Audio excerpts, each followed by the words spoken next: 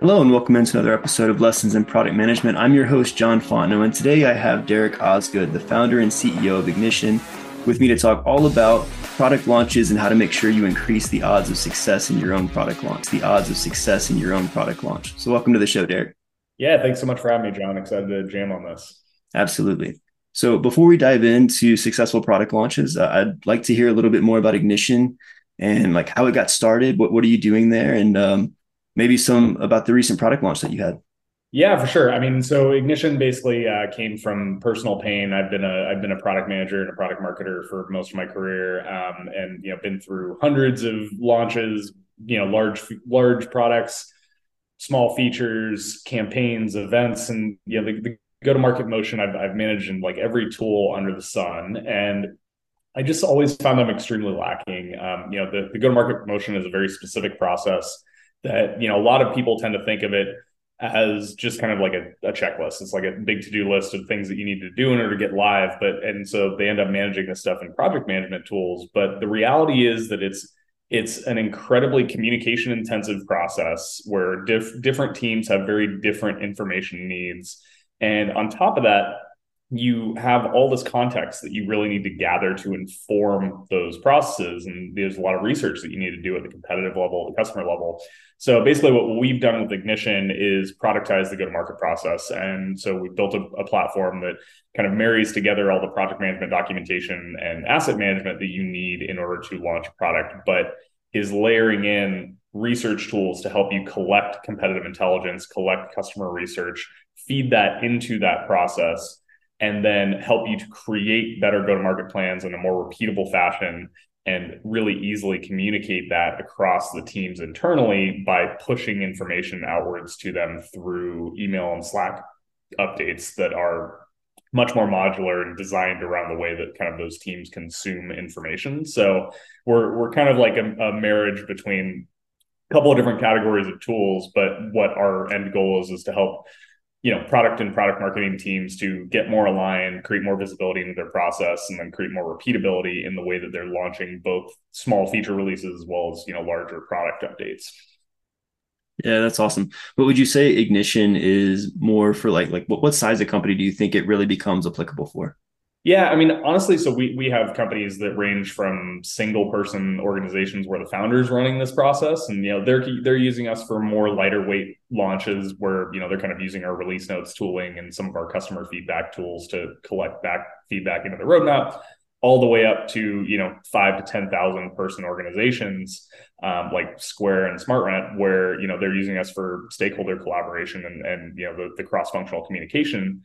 So I think like our real sweet spot though is companies that have gone through some kind of inflection point, whether that's a growth inflection, they've crossed the like 50 to 100 person range, and they're starting to add salespeople, and their go to market starting to get more complex with more communication needs, or companies that have made the shift recently from single product company to multi product company, and the portfolio management is getting more difficult. So that tends to be like our sweet spot, but we support companies across a big range of tools because or big range of sizes because everybody's launching stuff at the end of the day.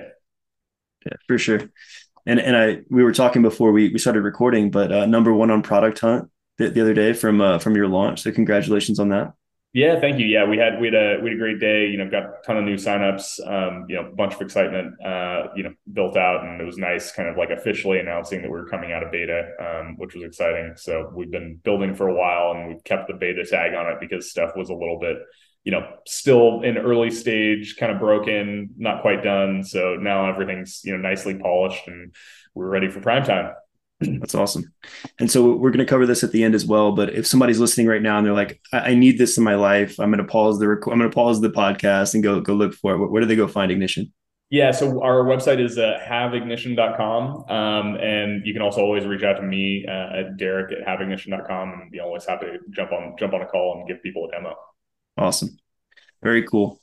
Well, exciting to hear about your launch. And on that note, we're going to talk all about launches today. So I know the first thing that when we were kind of prepping for this, we were saying that we are going to talk about the key elements to a successful product launch.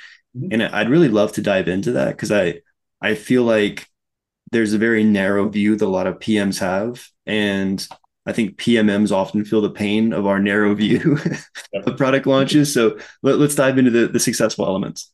Yeah, so I think like the number one thing that causes that pain that you were just kind of describing is that oftentimes product teams think about the launch as the release, right? And so it's like, when did we actually push this thing to prod? But the reality is that the launch is really the customer facing announcement of the thing. And how are you communicating that?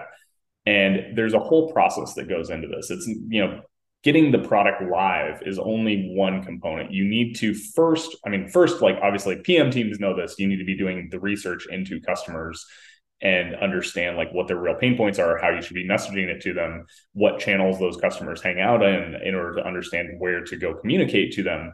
So there's a bunch of upfront research on understanding competitors, understanding customers, so that you can then position the product that you're or the feature that you're shipping.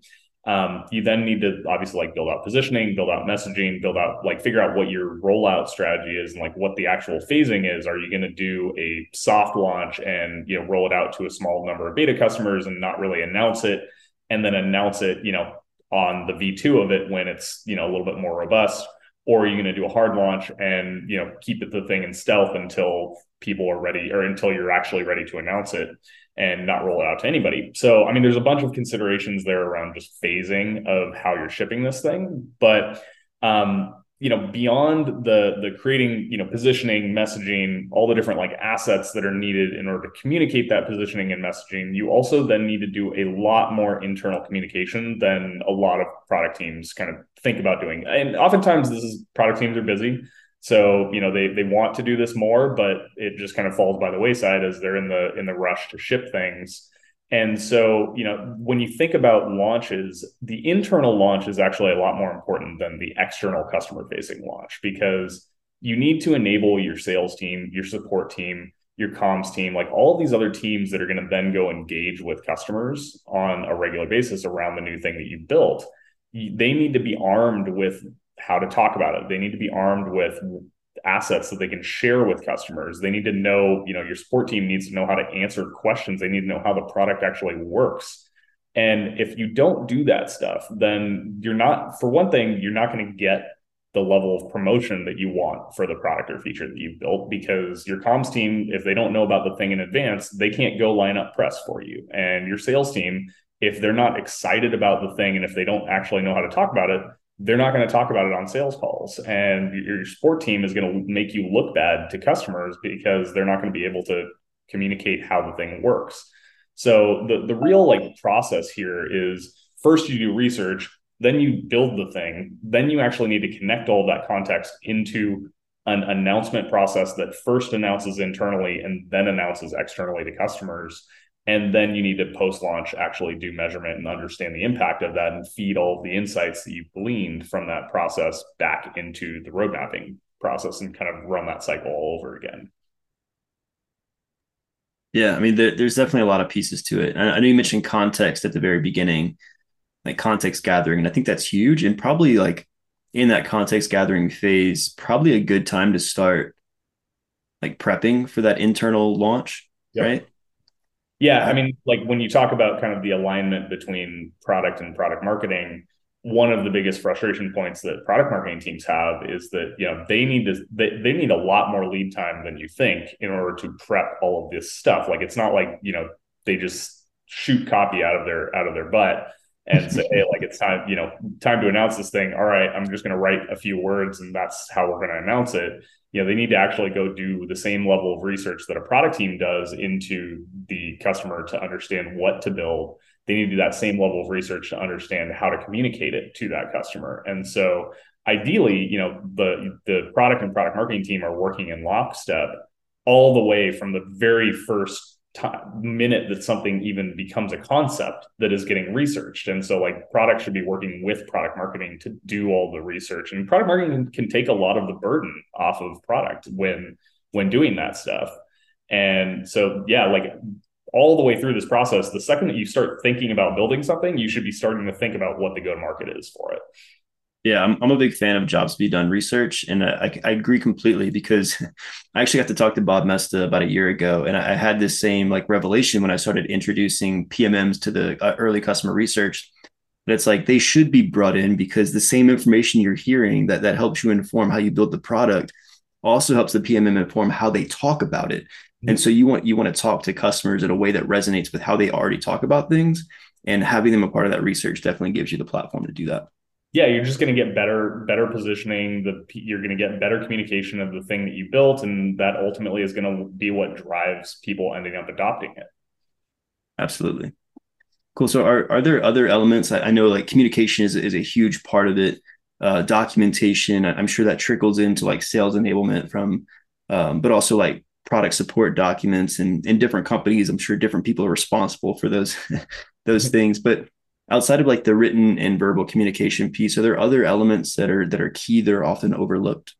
Yeah, so I think like one thing that is very much overlooked is how to embed, like, so there's the upfront research around building the product, but then there's also research that you can be doing through the launch process. So ideally, you are actually running a real beta process. You are shipping that product to a smaller subset of customers first.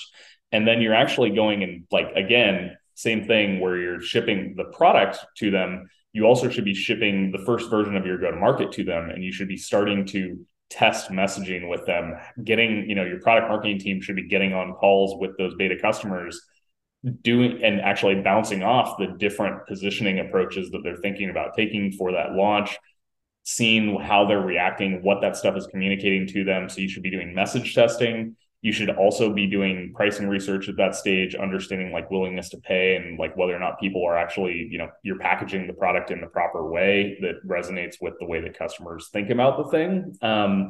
And you should also be collecting ammo for that announcement. Like your launch is going to be infinitely more successful if you're not just saying, hey, we built a thing, but you're saying, hey, we built a thing and here are 5 customers who are using it in XYZ ways.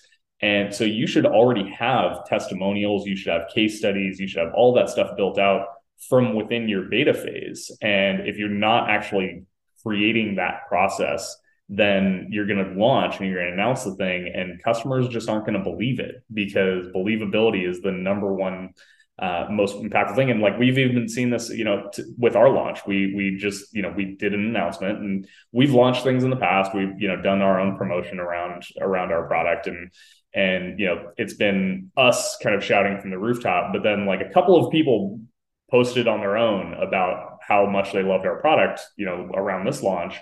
And that couple of people just kind of like whispering from the top of the mountain ended up driving, I would say, double what the lead volume of our announcement was. And so if you can get customers to advocate for it, you can have customer proof points that are built out through that, early shipping process. It's just going to make everything else that you do way more impactful. So I'm going to take a contrarian stance real quick and then get your take on it. Yeah. So I'm a believer in this too, right? Where you have like a customer development program or like a beta program or something, and maybe you have like a sweetened deal for them to be part of this early user access. But like, what about the person thinking? So I'm kind of putting myself in their shoes, maybe asking this question of, well, if you can get those early customers without an announcement, why don't you just announce and then get those early customers and then reinforce the messaging with like follow-up announcements about your launch with those customers? I guess what's your gut reaction to that?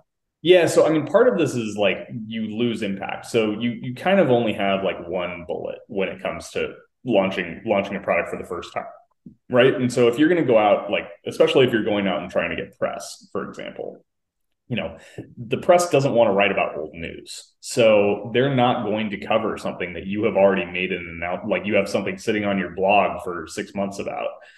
Realistically, what they want is they want something coming out of stealth. So you should have that like structured process where you can go collect that customer feedback from your existing customers quietly, and then make a bigger splash with all of your channels getting activated all at once, later on. But the reality is like, I think where there ends up emerging friction between, marketing and product teams is often that product marketing wants to maximize the impact of that announcement, right? And so they're trying to actually, line everything up to be this big splashy launch at the time of release. But product wants to go collect feedback from real life users. And so they want to ship things, and iterate quickly and be agile.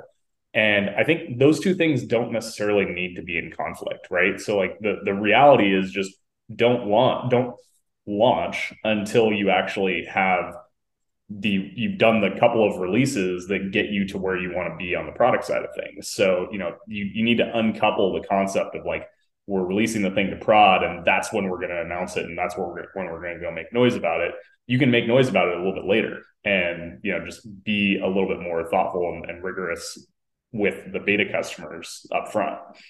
Yeah, I completely agree. And I think it touches back on potentially the point that I just kind of flippantly threw out of like sweetening the deal for those early customers. And I listen to a lot of podcasts and I've heard some founders say that like when they launch new products, the first X number of customers will have it free forever if they pay like a one-time small fee just to show that they have enough value in it.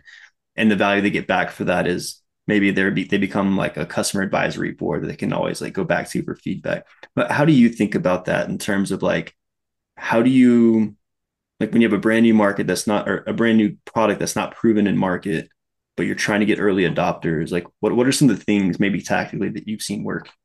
Yeah, I mean, I think like what you just described is a big one. It's make people feel like they're part of a special club, right? Like, human psychology just is such that if you feel like you have insider knowledge about something, you're going to be drastically more likely to one, engage with it, and then also like to share it around with your friends.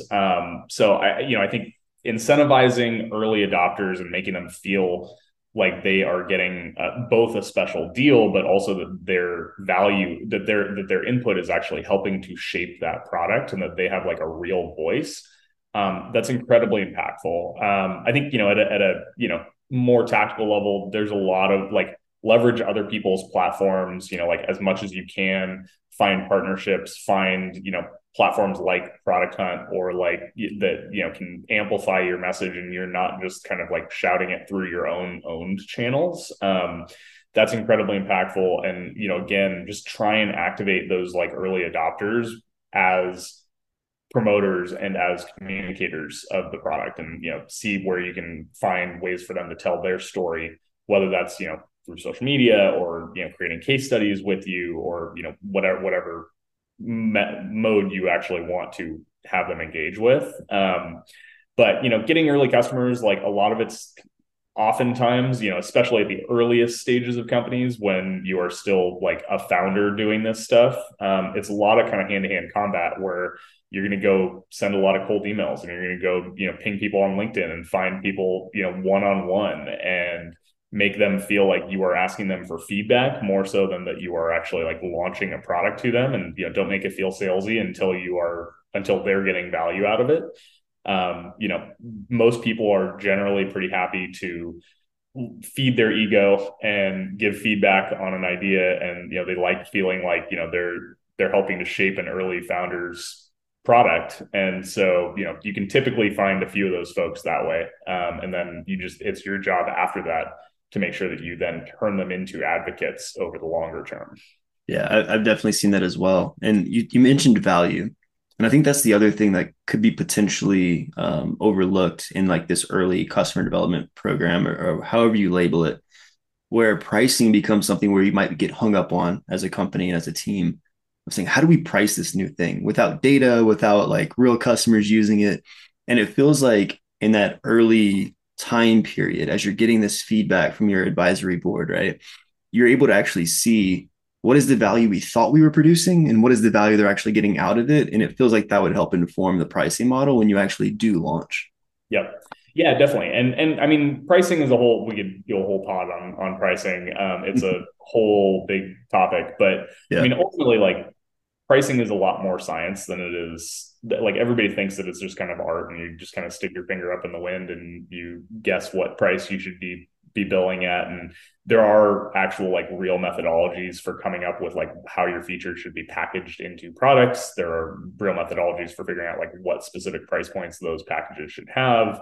I mean, we even have some pricing research baked into Ignition, and basically, the process you should be following is get customers on the platform first. Don't worry about like how you're pricing it to them. Just make sure that you're delivering value and that they've put some skin in the game, so you actually like believe that you're really delivering value that they're willing to pay for, and then go through the scientific process for coming to proper pricing and packaging, which is basically run a conjoint or max diff survey to understand packaging, then once you understand packaging, figure out your features or figure out your products, and then go run a Van Westendorp or Gabriel Ranger survey to understand price points. And then you come to a spot that's like 99% or better than 99% of other companies in the way that they're pricing their products, where they're just kind of guessing. Yeah. So I know you threw out a couple of like survey examples and like types of things you could do. Are there any like go-to resources, like a book or like any resource out in the industry that you would point to of saying like this is a good place to? Yeah, one of the best spots to go is Price Intelligently. Actually, they've rebranded since to Profitwell, but Profitwell cranks out killer content around pricing. They're kind of the pricing guys. There's also a new company that we really like called Stage, and their founders putting out some great stuff around pricing as well. It's awesome. Yeah, I've definitely seen some of the Profitwell stuff. There's a book, Monetizing Innovation, that I thought was pretty insightful as well. Yeah, that's another good one. I love that one, and our investors are big fans of that one as well. They're constantly bringing that one up. Cool. So I know we only have a few minutes before we wrap, even though we probably could spend a whole other hour talking about these topics. I know like there's so many questions I could ask, but I want to get your take on like the future of software as it relates to like the interplay between product and marketing teams. Yep. I mean, I think like my take is generally that there is today, like the software that these two teams are using has diverged because the needs are pretty specific.